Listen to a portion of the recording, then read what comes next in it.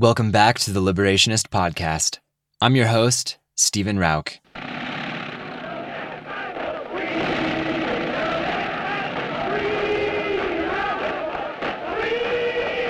Letter from Birmingham Jail. Few texts from the civil rights movement are as popular as this one, written by Martin Luther King Jr. on April 16, 1963. The Birmingham campaign had just started 2 weeks before, protesting the extreme racism and nearly complete racial segregation that were both prominent in the Alabama city. After a week of protests, on April 10th, a judge issued an order prohibiting parading, demonstrating, boycotting, trespassing, and picketing. King and others disobeyed the ruling, naturally, and on April 12th, he was arrested and thrown in jail. This, by the way, was his 13th time getting arrested. The conditions in Birmingham Jail were harsh, with no access to lawyers without guards being present, no mattress, and no phone call. Someone managed to sneak in a newspaper to King, a newspaper in which there was an article titled, "A Call for Unity." In the article, 8 white clergymen said the demonstrations were unwise and untimely and suggested that change be pursued through the courts and not in the streets. It is to this letter which King is responding in Letter from Birmingham Jail. He began his letter in the margins of the newspaper itself, where the clergyman's letter had been printed, and then continued it on scraps of paper until he finally had access to a full pad of paper. Today, I'm going to play you the full audio of Martin Luther King Jr. reading his own letter. This text is incredibly powerful and condenses much of King's thought about civil disobedience into an eloquent response to those who encouraged waiting, who spoke out against demonstrations. These ideas are very much the same ideas that we use in our current work for the liberation of non-human animals. It's important to understand why we do what we do. After listening to this audio, I would encourage everyone to find a copy of the letter online and read through it, print it out, and mark the things that stand out most to you. Find a copy of the clergyman's letter, A Call for Unity, to read the words that inspired King to respond. Learn more about the Birmingham campaign so you can appreciate the bigger context. These ideas cannot leave you unchanged, nor should they.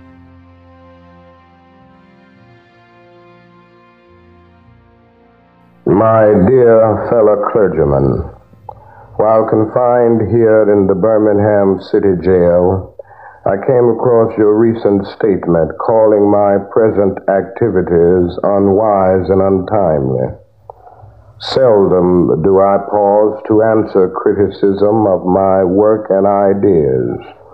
If I sought to answer all the criticisms that cross my desk, my secretaries would have little time for anything other than such correspondence in the course of the day, and I would have no time for constructive work. But since I feel that you are men of genuine goodwill and that your criticisms are sincerely set forth, I want to try to answer your statement in what I hope will be patient and reasonable terms. I think I should indicate why I am here in Birmingham, since you have been influenced by the view which argues against outsiders coming in. I have the honor of serving as president of the Southern Christian Leadership Conference, an organization operating in every southern state with headquarters in Atlanta, Georgia. We have some 85 affiliated organizations across the South, and one of them is the Alabama Christian Movement for Human Rights. Frequently, we share staff, educational, and financial resources with our affiliates. Several months ago, the affiliate here in Birmingham asked us to be on call to engage in a nonviolent direct action program if such were deemed necessary. We readily consented, and when the hour came, we lived up to our promise. So I, along with several members of my staff, am here because I was invited here. I am here because I have organizational ties here. But more basically, I'm in Birmingham because injustice is here. Just as the prophets of the 8th century BC left their villages and carried their "Thus saith the Lord" far beyond the boundaries of their hometowns, and just as the Apostle Paul left his village of Tarsus and carried the gospel of Jesus Christ to the far corners of the Greco-Roman world, so am I compelled to carry the gospel of freedom beyond my own hometown. Like Paul, I must constantly respond to the Macedonian call for aid. Moreover, I am cognizant of the interrelatedness of all communities and states. I cannot sit idly by in Atlanta and not be concerned about what happens in Birmingham. Injustice anywhere is a threat to justice everywhere. We are caught in an inescapable network of mutuality, tied in a single garment of destiny. Whatever affects one directly affects all indirectly. You deplore the demonstrations taking place in Birmingham, but your statement, I am sorry to say, fails to express a similar concern for the conditions that brought about the demonstrations. I am sure that none of you would want to rest content with a superficial kind of social analysis that deals merely with effects and does not grapple with underlying causes. It is unfortunate that demonstrations are taking place in Birmingham, but it is even more unfortunate that the city's white power structure left the Negro community with no alternative. In any nonviolent campaign, there are 4 basic steps: collection of the facts to determine whether injustices exist, negotiation, self-purification, and direct action. We have gone through all these steps in Birmingham. There can be no gainsaying the fact that racial injustice engulfs this community. Birmingham is probably the most thoroughly segregated city in the United States. Its ugly record of brutality is widely known. Negroes have experienced grossly unjust treatment in the court. There have been more unsolved bombings of Negro homes and churches in Birmingham than in any other city in the nation. These are the hard, brutal facts of the case. On the basis of these conditions, Negro leaders sought to negotiate with the city fathers, but the latter consistently refused to engage in good faith negotiation. Then last September came the opportunity to talk with leaders of Birmingham's economic community. In the course of the negotiations, certain promises were made by the merchants, for example, to remove the store's humiliating racial signs. On the basis of these promises, the Reverend Fred Shuttleworth and the leaders of the Alabama Christian Movement for Human Rights agreed to a moratorium on all demonstrations. As the weeks and months went by, we realized that we were the victims of a broken promise. A few signs, briefly removed, returned. The others remained. As in so many past experiences, our hopes had been blasted, and the shadow of deep disappointment settled upon us. We had no alternative except to prepare for direct action, whereby we would present our very bodies as a means of laying our case before the conscience of the local and the national community. Mindful of the difficulties involved, we decided to undertake a process of self-purification. We began a series of workshops on nonviolence, and we repeatedly asked ourselves, are you able to accept blows without retaliating? Are you able to endure the ordeal of jail? We decided to schedule our direct action program for the Easter season, realizing that except for Christmas, this is the main shopping period of the year. Knowing that his strong economic withdrawal program would be the byproduct of direct action, we felt that this would be the best time to bring pressure to bear on the merchants for the needed change. Then it occurred to us that Birmingham's mayoral election was coming up in March, and we speedily decided to postpone action until after the election day, when we discovered that the Commissioner of Public Safety, Eugene Bull Connor, had piled up enough votes to be in the runoff. We decided again to postpone action until the day after the runoff so that the demonstrations could not be used to cloud the issues. Like many others, we waited to see Mr. Connor defeated, and to this end we endured postponement after postponement. Having aided in this community need, we felt that our direct action program could be delayed no longer.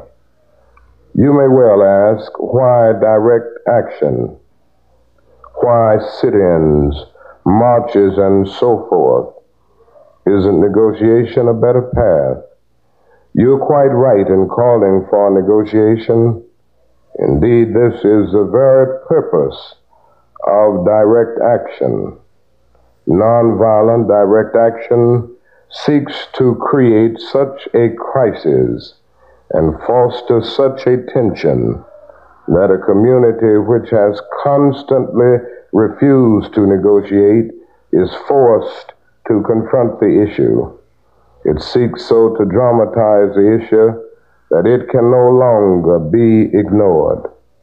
My citing the creation of tension as part of the work of the nonviolent resistor may sound rather shocking, but I must confess that I am not afraid of the word tension.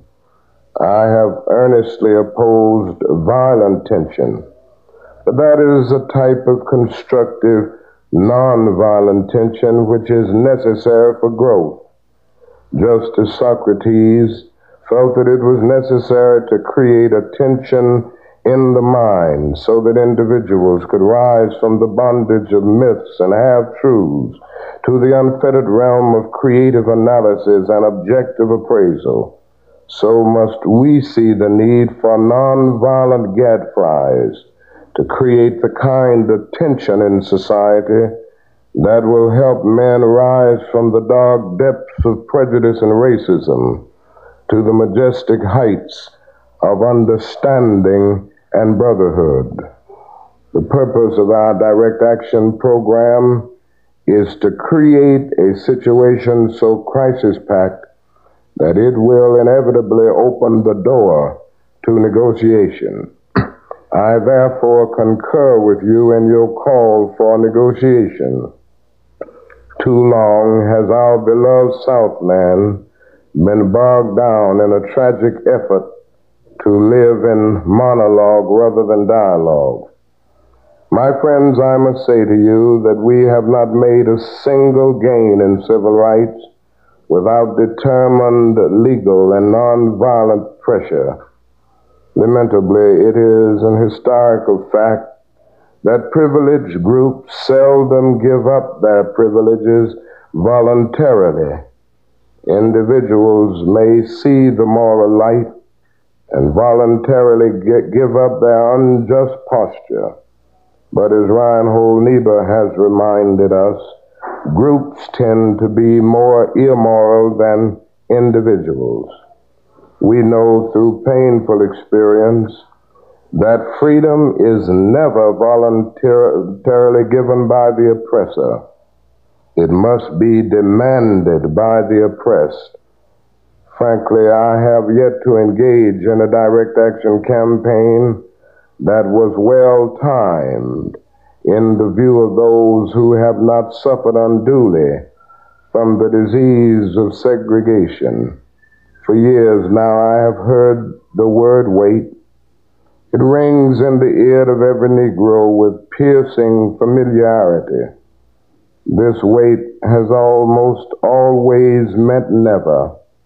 We must come to see with one of our distinguished jurists that justice too long delayed is justice denied. We have waited for more than 340 years for our constitutional and God-given rights.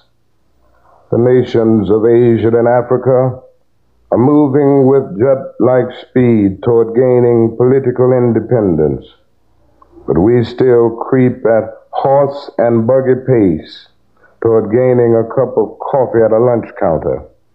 Perhaps it is easy for those who have never felt the sting dots of segregation to say wait.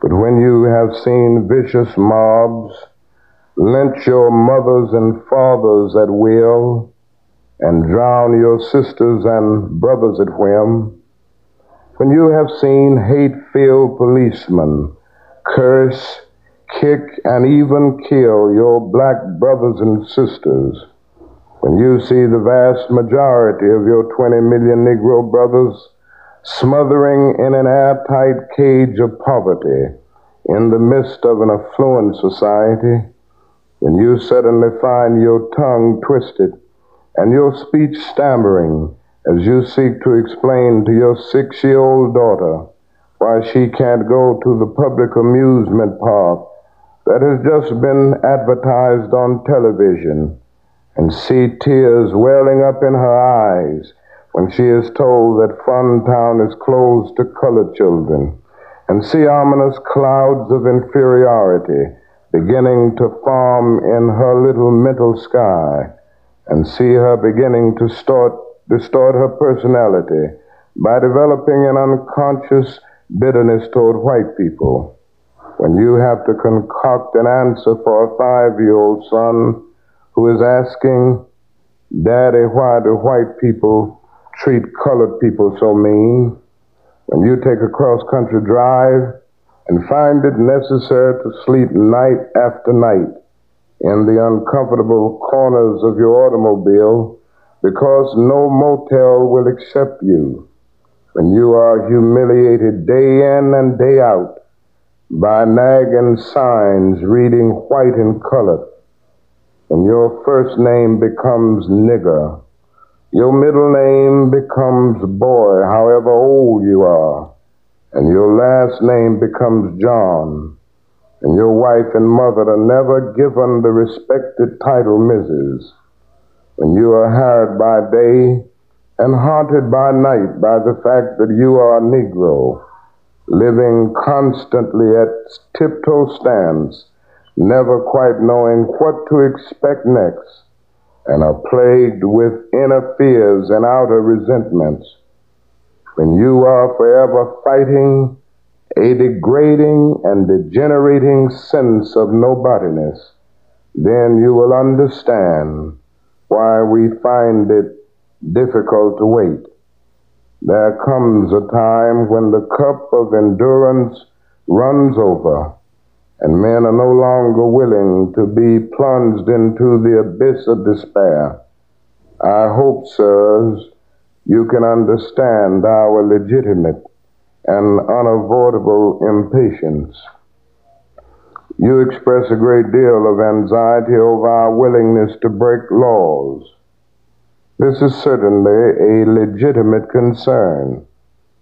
Since we so diligently urge people to obey the Supreme Court's decision of 1954 outlawing segregation in the public schools, at first glance it may seem rather paradoxical for us consciously to break laws. One may well ask, how can you advocate breaking some laws and obeying others? The answer lies in the fact that there are two types of laws, just and unjust. I would be the first to advocate obeying just laws. One has not only a legal but a moral responsibility to obey just laws. Conversely, one has a moral responsibility to disobey unjust laws. I would agree with St. Augustine that an unjust law is no law at all. Now, what is the difference between the two? How does one determine whether the law is just or unjust? A just law is a man-made code that squares with the moral law of the law of God.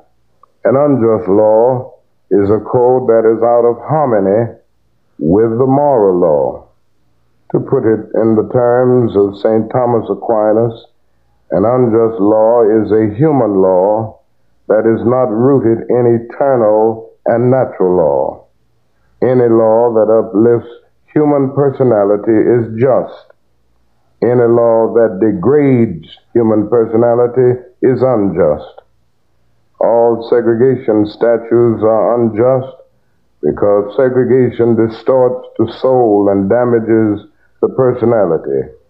It gives the segregator a false sense of superiority and the segregated a false sense of inferiority. Segregation, to use the terminology of the Jewish philosopher Martin Buber, substitutes an I-it relationship for an I-thou relationship and ends up relegating persons to the status of things. Hence, segregation is not only politically, economically, and sociologically unsound, it is morally wrong and sinful. Paul Tillich has said that sin is separation, is not segregation, an existential expression of man's tragic separation, his awful estrangement, his terrible sinfulness. Thus, it is that I can urge men to obey the 1954 decision of the Supreme Court, for it is morally right, and I can urge them to disobey segregation ordinances, for they are morally wrong. Let us consider the more concrete expression of just and unjust laws. An unjust law is a code that a numerical or power majority group compels a minority group to obey, but does not make binding on itself. This is difference made legal. But by the same token, a just law is a code that a majority compels a minority to follow, and that is, it is willing to follow itself. This is sameness made legal. Let me give another explanation. A law is unjust if it is inflicted on a minority that as a result of being denied the right to vote had no part in enacting or devising the law.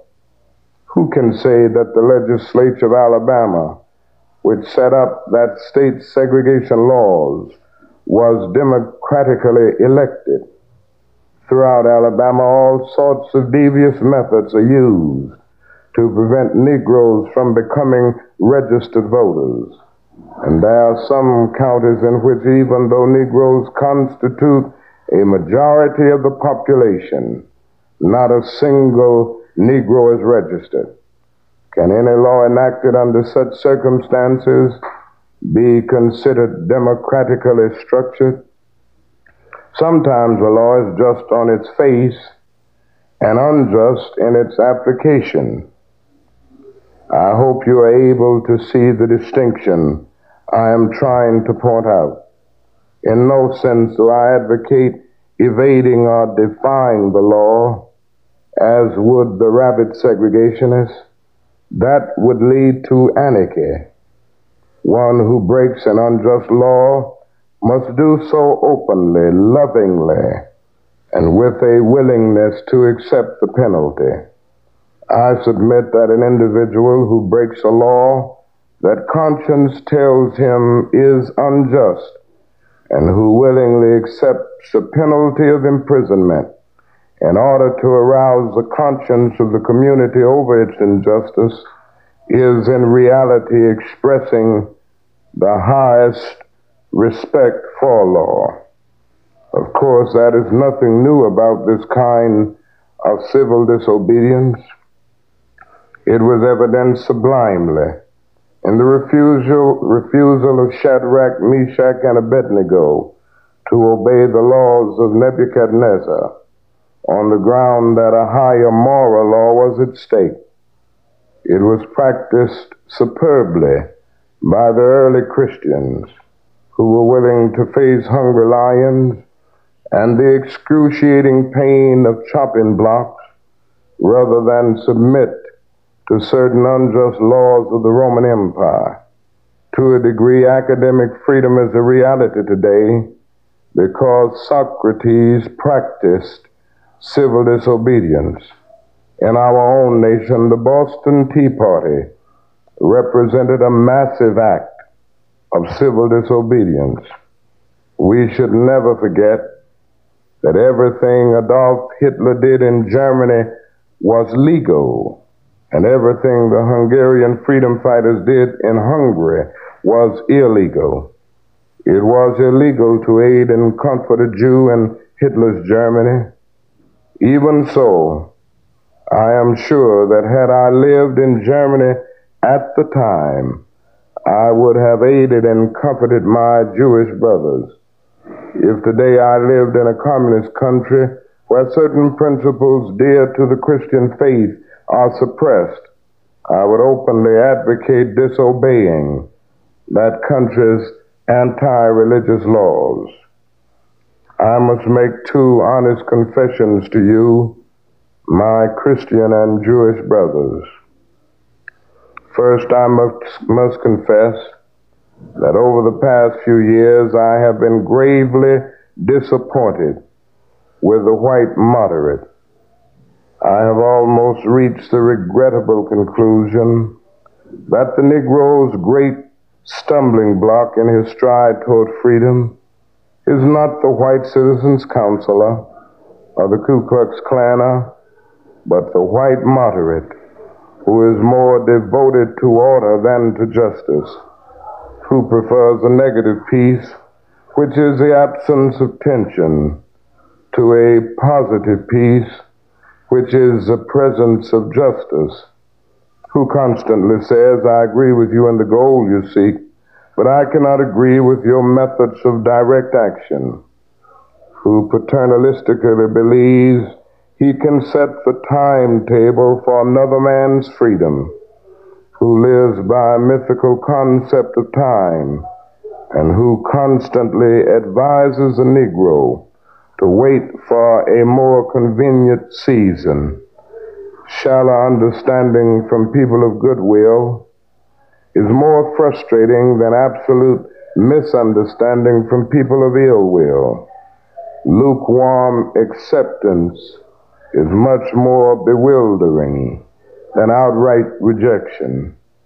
I had hoped that the white moderate would understand that law and order exist for the purpose of establishing justice, and that when they fail in this purpose, they become the dangerously structured dams that block the flow of social progress.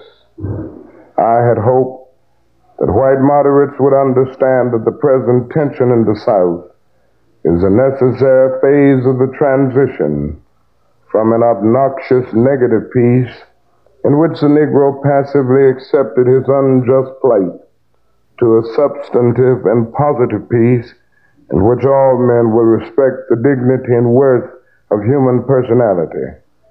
Actually, we who engage in nonviolent direct action are not the creators of tension.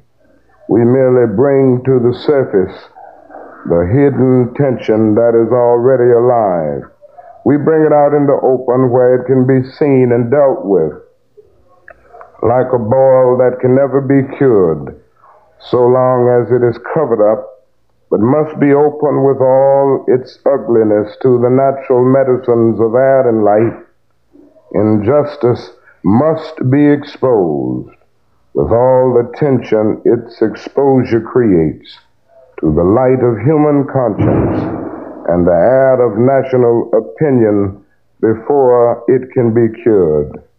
In your statement, you assert that our actions, even though peaceful, must be condemned because they precipitate violence. But is this a logical assertion? Isn't this like condemning a robbed man because his possession of money precipitated the evil act of robbery? Isn't this like condemning Socrates because his unswerving commitment to truth and his philosophical inquiries precipitated the act by the misguided populace in which they made him drink hemlock? Isn't this like condemning Jesus because his unique God consciousness and never ceasing devotion to God's will precipitated the evil act of crucifixion? We must come to see that as the federal courts have consistently affirmed, it is wrong to urge an individual to cease his efforts to gain his basic constitutional rights because the quest may precipitate violence. Society must protect the robbed and punish the robber. I had also hoped that the white moderate would reject the myth concerning time in relation to the struggle for freedom. More and more, I feel that the people of ill will have used time much more effectively than have the people of goodwill. We will have to repent in this generation, not merely for the hateful words and actions of the bad people, but for the appalling silence of the good people. Human progress never rolls in on the wheels of inevitability. It comes through the tireless efforts of men willing to be co-workers with God. And without this hard work, time itself becomes an ally of the forces of social stagnation. We must use time creatively in the knowledge that the time is always ripe to do right. Now is the time to make real the promise of democracy and transform our pending national elegy into a creative psalm of brotherhood. Now is the time to lift our national policy from the quicksand of racial injustice to the solid rock of human dignity. You speak of our activity in Birmingham as extreme. At first I was rather disappointed that fellow clergymen would see my nonviolent efforts. The audio cuts out here for 2 sentences. At first, I was rather disappointed that fellow clergymen would see my nonviolent efforts as those of an extremist. I started thinking about the fact that I stand in the middle of 2 opposing forces in the Negro community. One is a force of complacency, made up in part of Negroes who, as a result of long years of oppression, are so drained of self-respect and a sense of somebodyness that they have adjusted to segregation, and in part of a few middle-class Negroes who, because of a degree of academic and economic security, and because in some ways they profit by segregation, have become insensitive to the problems of the masses. The other force is one of bitterness and hatred, and it comes perilously close to advocating violence. It is expressed in the various black nationalist groups that are springing up across the nation, nourished by the Negro's frustration over the continued existence of racial discrimination. This movement is made up of people who have lost faith in America, who have absolutely repudiated Christianity, and who have concluded that the white man is an incorrigible devil. I have tried to stand between these two forces, saying that we need emulate neither the do-nothingism of the complacent nor the hatred and despair of the black nationalists. For that is a more excellent way of love and nonviolent protest. I am grateful to God that through the influence of the Negro Church, the way of nonviolence became an integral part of our struggle. If this philosophy had not emerged, by now many streets of the South would, I am convinced, be flowing with blood. And I am further convinced that if our white brothers dismiss as rabble-rousers and outside agitators those of us who employ nonviolent direct action, and if they refuse to support our nonviolent efforts, millions of Negroes will, out of frustration and despair, seek solace and security in black nationalist ideologies, a development that would inevitably lead to a frightening racial nightmare. Oppressed people cannot remain depressed forever. The yearning for freedom eventually manifests itself, and that is what has happened to the American Negro. Something within has reminded him of his birthright of freedom, and something without has reminded him that it can be gained. Consciously, unconsciously, he has been caught up by the spirit of the times, and with his black brothers of Africa and his brown and yellow brothers of Asia, South America, and the Caribbean, the United States Negro is moving with a sense of great urgency toward the promised land of racial justice. If one recognizes this vital urge that has engulfed the Negro community, one should readily understand why public demonstrations are taking place. The Negro has many pent-up resentments and latent frustrations, and he must release them. So let him march. Let him make prayer pilgrimages to the city hall. Let him go on freedom rides and try to understand why he must do so. If his repressed emotions are not released in nonviolent ways, they will seek expression through violence. This is not a threat, but a fact of history. So I have not said to my people, get rid of your discontent. Rather, I have tried to say that this normal and healthy discontent can be channeled into the creative outlet of nonviolent direct action. And now this approach is being termed extremist. But though I was initially disappointed at being categorized as an extremist, as I continued to think about the matter, I gradually gained a measure of satisfaction from the label. Was not Jesus an extremist for love? Love your enemies, bless them that curse you, do good to them that hate you, and pray for them which despitefully use you and persecute you. Was not Amos an extremist for justice? Let justice roll down like waters, and righteousness like a mighty stream. Was not Paul an extremist for the Christian gospel? I bear in my body the marks of the Lord Jesus Christ. Was not Martin Luther an extremist? Here I stand, I cannot do otherwise, so help me God. Was not John Bunyan an extremist? I will stay in jail to the end of my days before I make a butchery of my conscience. And Abraham Lincoln, this nation cannot survive half slave and half free. And Thomas Jefferson, we hold these truths to be self-evident, that all men are created equal. So the question is not whether we will be extremists, but what kind of extremists we will be. Will we be extremists for hate or for love? Will we be extremists for the preservation of injustice or for the extension of justice? In that dramatic scene on Calvary's Hill, 3 men were crucified. We must never forget that all 3 were crucified for the same crime, the crime of extremism.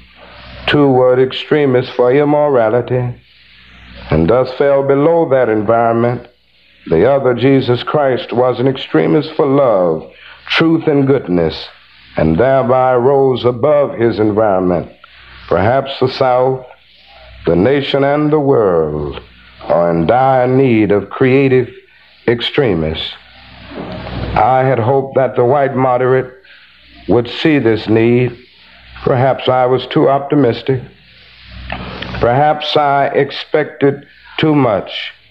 I suppose I should have realized that few members of the oppressor race can understand the deep groans and passionate yearnings of the oppressed race, and still fewer have the vision to see that injustice must be rooted out by strong, persistent, and determined action. Let me take note of my other major disappointment. I have been so greatly disappointed with the white church and its leadership. Of course, there are some notable exceptions, and I am not unmindful of these. But despite these notable exceptions, I must honestly reiterate that I have been disappointed with the church. I do not say this as one of those negative critics who can always find something wrong with the church. I say this as a minister of the gospel who loves the church, who was nurtured in its bosom, who has been sustained by its spiritual blessings, and who will remain true to it as long as the cords of life shall lengthen. When I was suddenly catapulted into the leadership of the bus protest in Montgomery, Alabama a few years ago, I felt we would be supported by the white church. But this never came through. All too many ministers found themselves more cautious than courageous and remained silent behind the safe security of stained glass windows. In spite of my shattered dreams, I came to Birmingham with the hope that the white religious leadership of this community would see the justice of our cause and with deep moral concern would serve as a channel through which our just grievances could reach the power structure. I had hoped that each of you would understand, but again I have been disappointed. I've heard numerous Southern religious leaders admonish their worshipers to comply with a desegregation decision because it is the law. But I have longed to hear white ministers declare, follow this decree because integration is morally right and because the Negro is your brother. In the midst of blatant injustices inflicted upon the Negro, I have watched white churchmen stand on the sideline and mouth pious irrelevances and sanctimonious trivialities.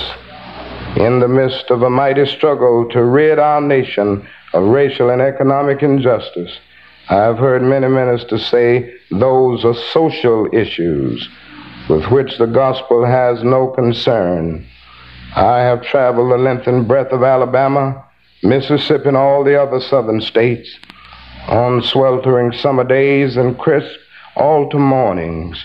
I have looked at the South's beautiful churches with their lofty spires pointing heavenward. I have beheld the impressive outlines of her massive religious education buildings. Over and over, I have found myself asking, what kind of people worship here? Who is their God? Where were their voices when the lips of Governor Bonnet dripped with words of interposition and nullification? Where were they when Governor Wallace gave a clarion call for defiance and hatred? Where were their voices of support when bruised and weary Negro men and women decided to rise from the dark dungeons of complacency to the bright hills of creative protest? Yes, these questions are still in my mind. In deep disappointment, I have wept over the laxity of the church, but be assured that my tears have been tears of love. There can be no disappointment where there is not deep love. Yes, I love the church. How could I do otherwise? I am in the rather unique position of being the son, the grandson, and the great-grandson of preachers. Yes, I see the church as the body of Christ, but oh, how we have blemished and scarred that body through social neglect and through fear of being nonconformists. There was a time when the church was very powerful, and the time when the early Christians rejoiced at being deemed worthy to suffer for what they believe. In those days, the church was not merely a thermometer that recorded the ideas and principles of popular opinion. It was a thermostat that transformed the mores of society. Whenever the early Christians entered a town, the people in power became disturbed and immediately sought to convict the Christians for being disturbers of the peace and outside agitators. But the Christians pressed on in the conviction that they were a colony of heaven, called by God to obey God rather than man. Small in number, they were big in commitment. They were too God-intoxicated to be astronomically intimidated. Things are different now. So often the contemporary church is a weak, ineffectual voice with an uncertain sound. But the judgment of God is upon the church as never before. If today's church does not recapture the sacrificial spirit of the early church, it will lose its authentic ring and forfeit the loyalty of millions and be dismissed as an irrelevant social club with no meaning for the 20th century. Perhaps I have once again been too optimistic. Is organized religion too inextricably bound to the status quo to save our nation and world? Perhaps I must turn my faith to the inner spiritual church, the church within the church, as the true ecclesia and the hope of the world. But again, I am thankful to God that some noble souls from the ranks of organized religion have broken loose from the paralyzing chains of conformity and joined us as active partners in the struggle for freedom. They have left their secure congregations and walked the streets of Albany, Georgia with us. They have gone down the highways of the South on torturous rides for freedom. Yes, they have gone to jail with us. Some have been dismissed from their churches, have lost the support of their bishops and fellow ministers, but they have acted in the faith that right defeated is stronger than evil triumphant. And their witness has been the spiritual salt that has preserved the true meaning of the gospel in these troubled times. They have carved a tunnel of hope through the dark mountain of despair. I hope the church as a whole will meet the challenge of this decisive hour. But even if the church does not come to the aid of justice, I have no despair about the future. I have no fear about the outcome of our struggle in Birmingham, even if our motives are at present misunderstood.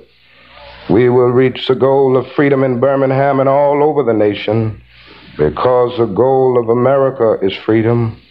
Abused and scorned though we may be, our destiny is tied up with America's destiny. Before the Pilgrims landed at Plymouth, we were here. Before the pen of Jefferson etched the majestic words of the Declaration of Independence across the pages of history, we were here. For more than 2 centuries, our forebears labored in this country without wages. They made cotton king. They built the homes of their masters while suffering gross injustice and shameful humiliation. And yet out of a bottomless vitality, they continue to thrive and develop. If the inexpressible cruelties of slavery could not stop us, the opposition we now face will surely fail. We will win our freedom because the sacred heritage of our nation and the eternal will of the Almighty God are embodied in our echoing demands. Never before have I written so long a letter. I'm afraid it is much too long to take your precious time. I can assure you that it would have been much shorter if I had been writing from a comfortable desk. But what else can one do when he is alone in a narrow jail cell other than write long letters, think long thoughts, and pray long prayers? If I have said anything in this letter that overstates the truth and indicates an unreasonable impatience, I beg you to forgive me. If I have said anything that understates the truth and indicates my having a patience that allows me to settle for anything less than brotherhood, I beg God to forgive me. I hope this letter finds you strong in the faith. I also hope that circumstances will soon make it possible for me to meet each of you, not as an integrationist or as a civil rights leader, but as a fellow clergyman and a Christian brother. Let us all hope that the dark clouds of racial prejudice will soon pass away and the deep fog of misunderstanding will be lifted from our fear-drenched communities, and in some not too distant tomorrow, the radiant stars of love and brotherhood will shine over our great nation with all their scintillating beauty. Yours for the cause of peace and brotherhood, Martin Luther King, Jr.